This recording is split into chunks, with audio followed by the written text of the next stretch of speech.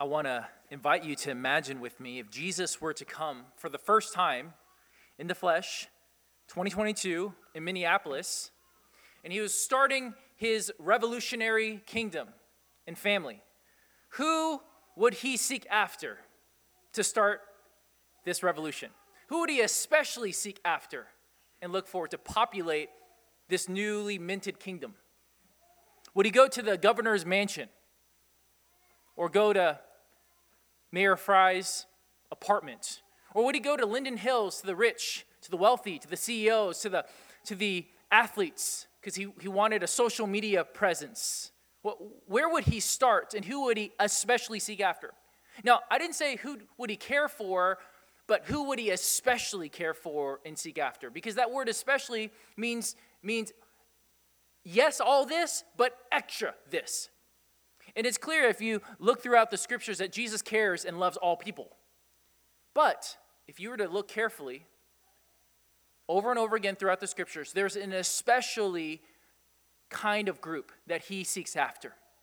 And this theoretical exercise I just went with you about who would he seek after if he started his ministry today, the only way you could even come up with some legitimate answers if you looked at his pattern of life and said, who did Jesus seek after? Who did he especially highlight in his ministry? And then we could reverse engineer and say, okay, then this is what he would probably do for our context and our culture today. And so I want to make this point. I would add that whoever Jesus especially sought after in his ministry, his people should likewise do the same. Does that sound like a logical argument? That we should especially seek after the people he especially sought after. And if you agree with that premise, I would take one step further, then that would mean over the years, churches that were faithful to follow Jesus' pattern would be full of people that Jesus especially sought after. Is that a fair assumption? So that over the years, our churches should look like and be highly populated by the people that Jesus would seek after if he were on earth today in the flesh. See, in today's passage, we see a despicable man, a very despicable man. We'll get into how despicable he was, that Jesus especially singled out and sought after. And we see that not only did Jesus single him out to talk with him or ask directions, he singled him out to give him blessing and mercy. And we also see that the entire community, when they see this mercy, they grumble, they complain, they judge. Which, as I prepare the sermon, as you guys know, I always want to let this sermon preach to me first, if I want to be faithful and not be a hypocrite. Made me ask the difficult question, who would I grumble about if they receive mercy? Or maybe I'm better than that. Maybe I wouldn't grumble if anyone received mercy in the gospel from the Lord, but maybe I wouldn't want them to be in my church or in my life or in my DNA group or missional community. I'm okay with them receiving mercy as long as they receive mercy over there, because I don't want to deal with their problems and their mess. See, what we're going to see in our passage today is that the very people Jesus especially sought after are the very people that we are especially prone to judge and avoid.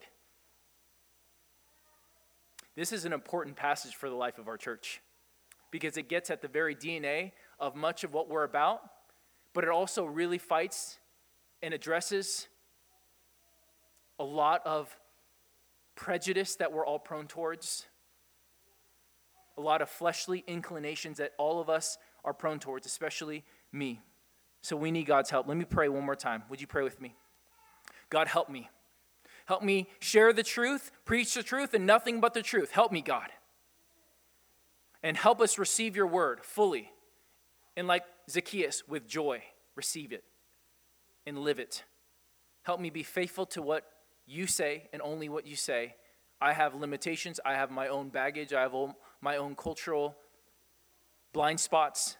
Would you help your word come forth? We want to hear from heaven, not hear from Sam. Let me not get in the way of your word. We welcome your presence and your power. Open up our hearts. Help us receive. In Jesus' name, amen. Thanks, guys. Now, real quick, we look at Jesus' life, and if you have a Bible, and if you just look at the headings around our passage, we're at Luke chapter 19. If you look at 17, 18, who are the people that receive mercy that Jesus is populating his kingdom with? Well, we see people like a crippled beggar who's just helpless on the side of the road with his sores being licked, open sores being licked by wild dogs. He is the one who's exalted and sat at the table to feast with Abraham, while the rich man who feasted sumptuously all day is actually in Hades. We see 10 lepers who were outcasts of society, who couldn't even be among the community, healed. We see a widow get justice, who would, in that context, be absolutely helpless. We see a tax collector who is justified before God instead of the self-righteous Pharisee. We see children being valued by Jesus. We see a blind beggar receiving sight. Now, let me ask you this. If you were to start a revolution, start a family, start a kingdom, would you want this group to be the first recruits of your kingdom? Is this the people you would like to populate your kingdom? I mean, consider, back in grade school, if you ever went through that very traumatic experience of being picked for dodgeball or kickball, imagine that. What would you be like? Yeah, the blind kid over there. Yep, you. Yep, you're my first pick. Oh, yes, the crippled beggar. Oh, yes, the lepers who are missing limbs. I mean, these are the people that Jesus especially called to himself and received mercy. Not the Fantastic Four, not the Navy SEALs of the people that you would think that you would call to start a kingdom. And this is the pattern that we see. In our section, starts in chapter 17, you see this tax collector receive mercy. And then in the middle of our section, we see Jesus talk about his life, death, and resurrection. And then this whole section in Luke ends in chapter 19 with not a tax collector, but a chief tax collector. So that's kind of the context where we're at. Now look at verse 1 and 2 with me in chapter 19, if you may. He entered Jericho and was passing through. So just real quick note, this is just a one-night thing. He's just passing through. He's not starting his ministry. He needs a place to stay for one night, likely. Verse 2, and behold, there was a man named Zacchaeus. He was a chief tax collector and was rich. Now, if you grew up in the church, you may be familiar with Zacchaeus. You may even know the song, Zacchaeus was a anyone? Wee little man was he. Now, the problem with songs and stories about kids that if you grow up in the church is that to make them age appropriate, we tend to omit huge details about their lives to make it understandable and palatable for kids. The song should actually go, Zacchaeus was a wee little man, a terrible man was he. He was not a kind man. And I grew up with the Zondervan Kids Bible. And Zacchaeus is on the front, and he's just like this short, smiley, jolly, rich, short man, fat and jolly. And you just think, oh, well, Jesus likes those kind of people, and he's kind to him and compassionate to this kind of outcast. And those are all good and well in context, but there is something more heinous going on about Zacchaeus that I think most of us don't realize. Let me help you understand what it would be like to be a tax collector in this day. Imagine with a scenario, an unexpected scenario where, let's just use North Korea. North Korea or Russia or China, or you name the country that could do this, secretly, suddenly took over the United States. And as they establish their regime, they need taxes. And they need volunteers to be tax collectors for their regime. And imagine one of our very own, okay? One of our very own volunteered. Okay, let's just use Pete as an example. Pete is a man, a smart man. He's a cunning man. And he realizes, you know what? This sucks. Our nation is being ruled by the North Koreans or whatever regime. But let me get a little something from myself if it's going to be so bad. So Pete volunteers to be a tax collector for the North Koreans. So he goes around and he collects money for them. But not only does he collect the oppressive tax that they put upon us, he gets a little something extra for himself to line his pockets. And imagine Pete is so good at his job and so efficient and so good at threatening people and making sure he gets the taxes from everyone that he gets elevated to be a chief tax collector. how would you feel about Pete? See, it changes things a little, doesn't it? It's like, Pete, bro, you're my friend. We went to church together. How could you work for the North Koreans? Or in our context, Zacchaeus, how could you work for the Romans? They are trampling our community. They're abusing us. They're oppressing us, and you're going to work for the oppressor? And you're going to get rich on your own people's money and blood? See, this is a special kind of wickedness. Would you agree? That's messed up. Your own countryman betraying your community so that he can line his pockets. This is the kind of man Zacchaeus is. And if you don't get that, you don't get how unfathomable and absurd God's grace is towards him.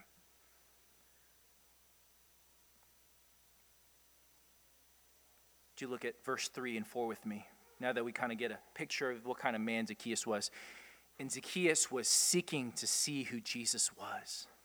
But on account of the crowd, he could not because he was small in stature. So he ran on ahead, climbed up the sycamore tree to see him, for he was about to pass that way. Now, this line, seeking to see Jesus was, we're going to loop back to it. You can earmark that. That's important. But consider this. In our culture, if you are excessively short, you are often made fun of, especially by kids. Right? My wife is 5'0". Okay, so she gets it. Okay? But in that culture, there's historical cultural evidence that they made fun of and shamed people who were excessively short too. Now consider this man who although hated by his community, he has status. He's got money. Imagine how undignified and shameful it would be for this short little fat man to be. I don't know if he's fat. Sorry, that's the children's Bible influencing me. Okay, see, this is important. That's why you got to stick to the text. It doesn't say he's fat. Okay. But he was rich. So rich people are often fat because it showed the sign of their wealth. Okay, anyway. All right. So imagine that. All right. Imagine this short man climbing this tree. Adult men don't climb trees unless they're playing with their kids.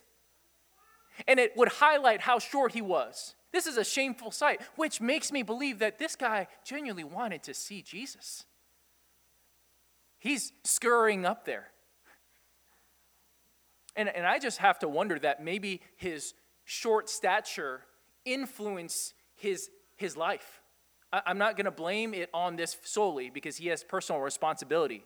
But I wonder if he grew up ridiculed by his friends and his family and his community because how unusually short he was, which created in him a heart of bitterness and resentment. Said, well, if you guys are going to treat me like filth anyway, might as well get rich for it.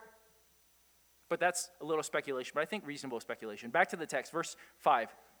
And when Jesus came to the place, he looked up and said to him, Zacchaeus, hurry and come down, for I must stay at your house today.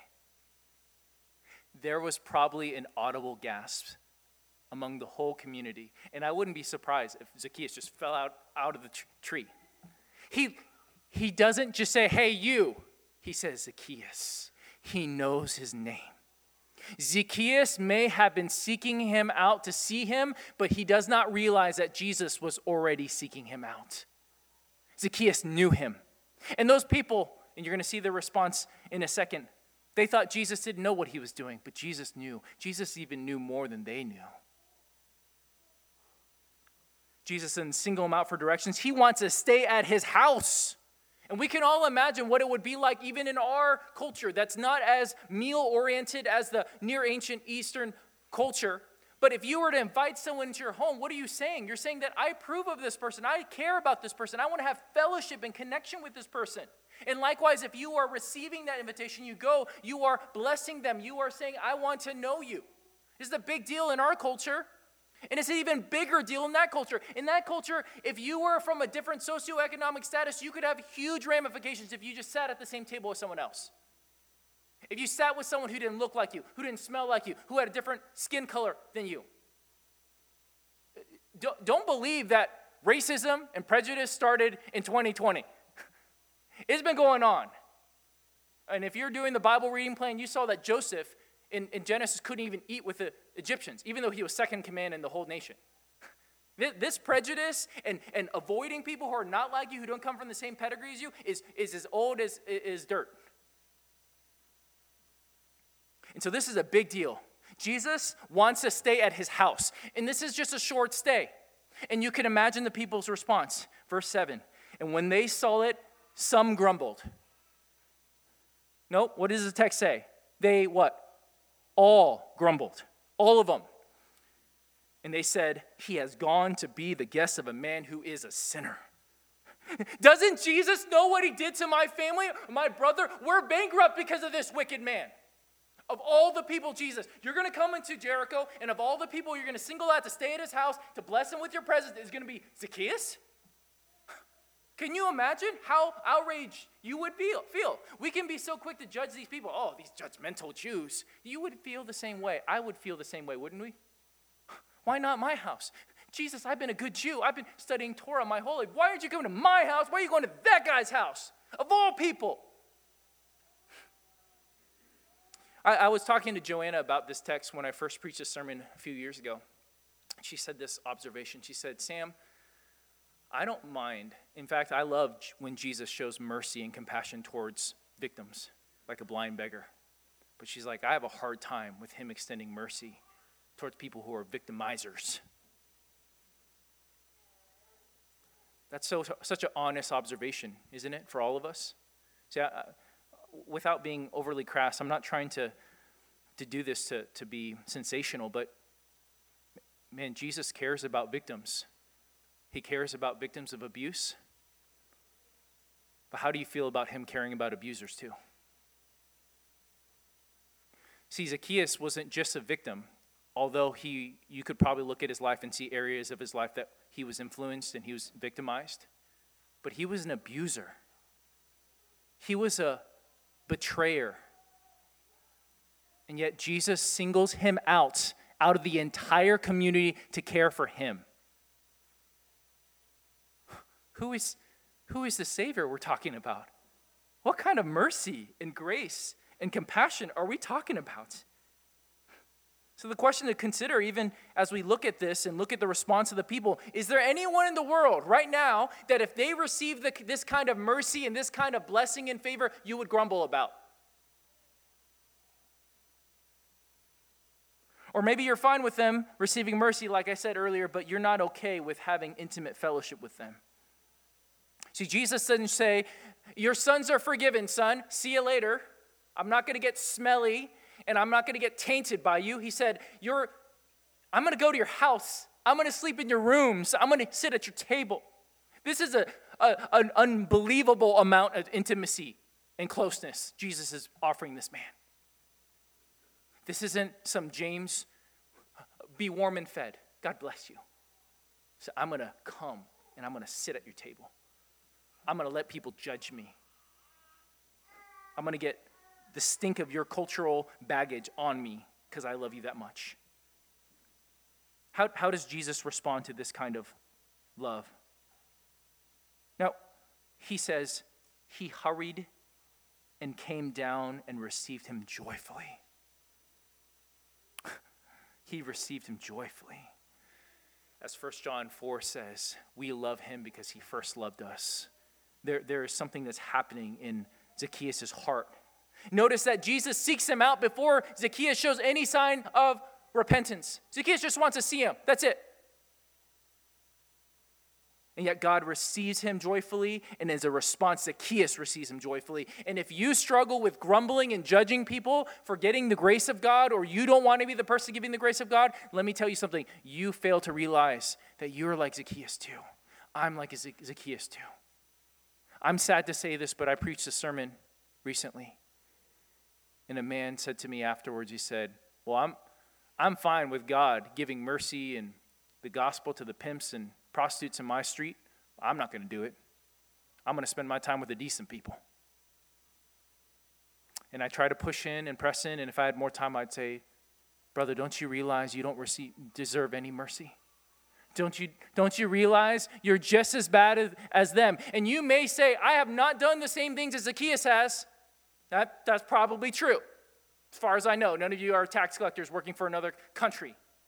But the same root hearts, the root issue of selfishness, self-protection, all the kind of things that we see in Zacchaeus' heart, and more, there's more there than I can even get to. We've all had that heart. And by the grace of God, he's kept us from such things. And yet so often we can be so judgmental towards people who come from different backgrounds, who are outcasts in society, and say, oh, look at the filth out there. Maybe you're PC enough that you would never say that, but in our hearts we feel it. I want to be really honest with you. I asked the Lord, who would I struggle with giving mercy to?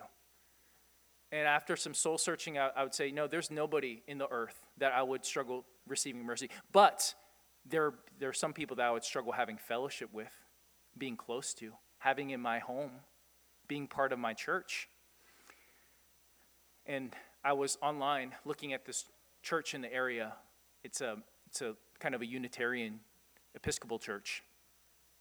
And there was a tag on Instagram, and it was a drag queen posting about this church and saying how holy it was. And the drag queen was dressed in the full nine. And I had a reaction in my heart. It was sickening to me. And as I was driving the other day asking, Lord, how is this applying to my heart? The Lord was saying, Sam, would you love that man? Would you share the gospel with him? Would you disciple him? Would you bring him to your home? Would you bring him into this church? Or do you just want him to receive mercy and hear about some report on YouTube over there? Or would you want him in here? That was hard for me. And maybe for you, you wouldn't have that reaction like my sick heart does, but maybe it's someone else. Maybe it's something else for you. It looks different for all of us. I just want to be honest with, and I'm sure some of you guys may be judging me for that. But that's where my heart is, and I need God to transform my heart and realize that apart from the grace of God, I'm no good than that man. I don't deserve mercy. Now let's look at the overwhelming results of true salvation that we see in Zacchaeus. Verse 8. And Zacchaeus stood and said to the Lord, Behold, Lord, the half of my goods I give to the poor, and if I've defrauded anyone of anything, I restore it fourfold. Note that he addresses Jesus as Lord. He has a new authority. Not Caesar, but Jesus is his Lord. This is significant. To call someone Lord is a big deal in that culture. He's calling him Lord. He's surrendering his authority and his rights to this Jesus. And he also, as an overflow of God's generous love towards him, he overflows in a crazy amount of charity. I mean, think about this. Half of all of he has to the poor, plus 4 times back to anyone he defrauded. I do not know how this guy had any money afterwards. This is insane. So if you read chapter 18 with me last 2 weeks ago and saw the rich young ruler and how he walked away sorrowful, this is the opposite. The rich young ruler saw Jesus, saw the demands of the gospel, saw the demands of what Jesus was calling, and he walked away sorrowful because he sized it up. He said, I can't pay that. Jesus, you're not worth that. But Zacchaeus is saying, Jesus, you are worth that. And we see that it is possible with God for rich to be saved. And imagine the people who are wronged by him. Maybe years have gone past and they thought to themselves, man, that guy got away with it. Vengeance is mine, says the Lord. And not only did they get paid back what he defrauded, they got 4 times the amount. So church, if you've been wronged by somebody, scammed by someone, hurt by someone, trust the Lord in his timing that he can pay you back 4 times or more. That's amazing. That's amazing, the kind of redemption. Can you imagine the ripple effects this one salvation would have in the entire community? And so we may wonder, hey, why Jesus, of all the people in the city, would you go to Zacchaeus' house? Well, now we're getting a picture because Zacchaeus was now going to be a conduit of grace and blessing to the entire community. The entire community is being blessed now because of him. Remember, the poor in this society did not have welfare programs like we do. They were destitute. They had no hope unless you were generous.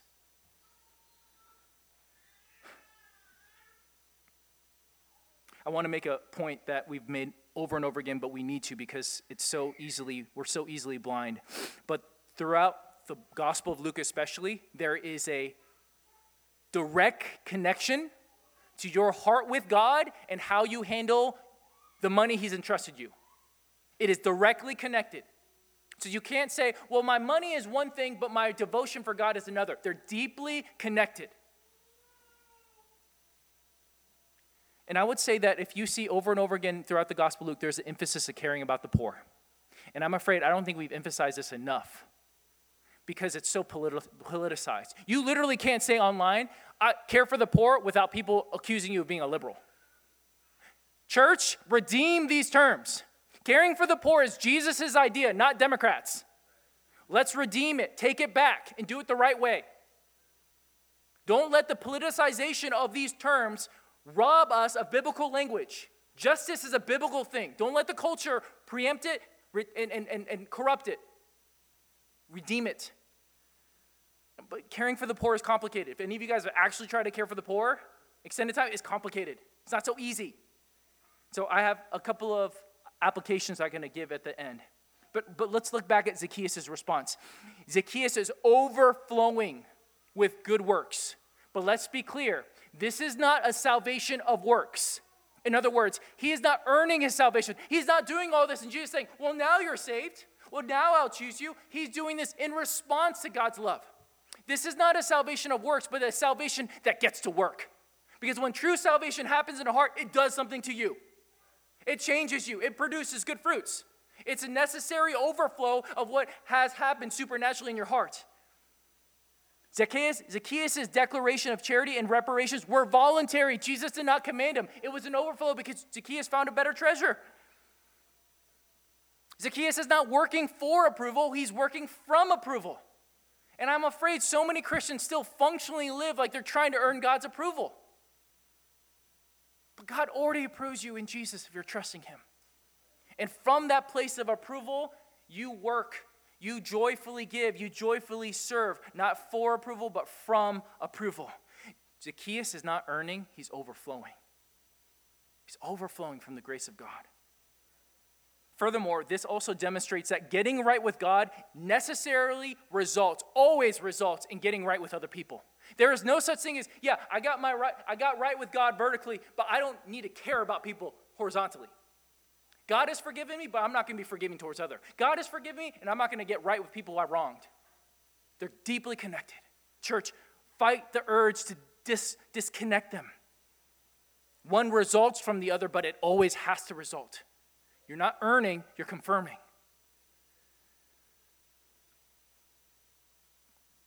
The way we spend money measures our treasure. And again, back to the rich young ruler, we're seeing who Zacchaeus' treasure is. Would you look at verse 9 now with me? Jesus responds to the crowd after the grumbling and speaks to Zacchaeus. And he says, and Jesus said to him, today salvation has come to this house, since he also is a son of Abraham. What does this mean? He's also a son of Abraham. I don't have time to unpack this, but Jesus is teaching that we see throughout Scripture is that there are Israelites and there's true Israel. And true Israel has saving faith, has a faith that transformed them. But yet a lot of people back then thought, well, I come from the right background, I have the right blood, the right family, I do the right things, therefore God must accept me. But Jesus is throwing everything on our head and said, true sons of Abraham, true sons of the Father, are those who put their faith in me. And as a result, do a lot of great things. Now, we get to the main verse and point of this passage, and many scholars would argue that the next verse, chapter 9, verse 10, is the theme verse in the Gospel of Luke. So if you're taking notes, if you have your Bible, underline, highlight, tattoo it. For the Son of Man came to seek and to save the lost. Would you say that with me? For the Son of Man came to seek and to save the lost. Why did he come? To seek and save the lost. That's the purpose behind his coming. And if you look at the context and look at the wider Bible, Jesus clearly cares about all people, and all people are lost if you don't have Christ. But it seems that there's a special emphasis for certain kinds of people that he's seeking after.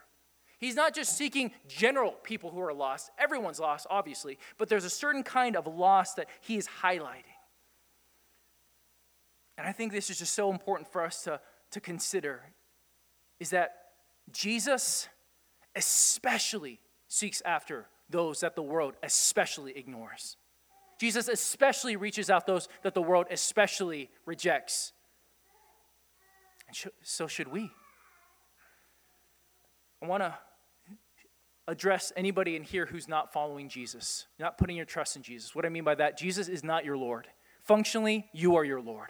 You may throw a little Jesus on there, may go to church, may do a couple religious actions, but Jesus is not your Lord. He is not your treasure, and you're trusting in yourself rather than him. If that's you, listen, he is seeking after you. The fact that you are here is evidence of that he's seeking after you. He's singling you out. He wants you. And he doesn't even come just to talk to you or to befriend you, but to bring you into his own heart and his life, like Zacchaeus. Zacchaeus thought he just wanted a place to stay, but Jesus wants a place to inhabit. He wants his heart, and Jesus wants your hearts, and he died to make a way. He died for your sins. He died on the cross as if he was Zacchaeus. He died on the cross as if he lived the lives that we lived, and he died the death you and I and Zacchaeus deserve. None of us deserve this mercy, but you can have this mercy. It is freely able. And if you think that you are too far from the grace of God, if God could save Zacchaeus, he can save you. So if you're not sure you have peace with God, if Jesus isn't your treasure, please talk to a member today. Talk to a Christian today and tell them where you're at. Tell them your struggles, your doubts, and we want to walk with you. Will you receive Jesus with joy today? Will you crown him Lord of all?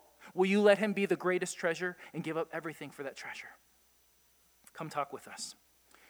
Now, let me transition to say, how shall we now live in light of this passage? Because this is not a passage we can merely just examine. And I heard some people respond to my sermon and say, oh, that was a nice sermon. It's like something you just look at and you say, like a zoo animal. Oh, that's nice. I like it. But it has huge ramifications on how we live and how we think, how we feel. So how should we now live? Well, first of all, let's worship our Savior. Let's marvel at his compassion and his mercy. Who is like our Lord? I mean, if you ever wondered if the Bible is real and you doubt if this was made up by men, self-seeking men, just don't go further than this passage. Who in their right mind would write this up?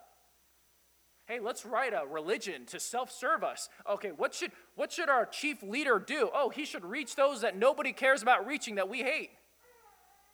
Are you kidding me? This is one of the most compelling evidences of the reality of the gospel and the validity of Jesus' ministry and who he is. Let's marvel at this Jesus. As the hymn famously declares, Jesus sought me when a stranger, wandering from the face of God. He, to save my soul from danger, interposed his precious blood. He sought us, church, when we were a stranger. While we were still sinners, Christ died for us. Remember, he sought Zacchaeus before Zacchaeus did anything. It's amazing. Second, we need to repent. What would the natural response of someone who found the greatest treasure do? What would they do? How would they live if they received such mercy? How would they handle their finances? They would be the most humble, most gracious, most generous people in the world. So like Zacchaeus, who do you need to repay? Who do you need to repent to? Who do you need to make things right with? Remember, you're not earning your salvation, but this is the natural fruit of loving Jesus. And finally, and the main point I want to walk away with, is let's look at our Savior. Let's look what he did and do what he did. Jesus especially seeks after the outcasts, and so should we. Who in this society, what people in our society are you most prone to judge? Most prone to feel sick about, to want to avoid? Maybe it's political, maybe it's social, maybe it's ethnic, culturally. All of us have that.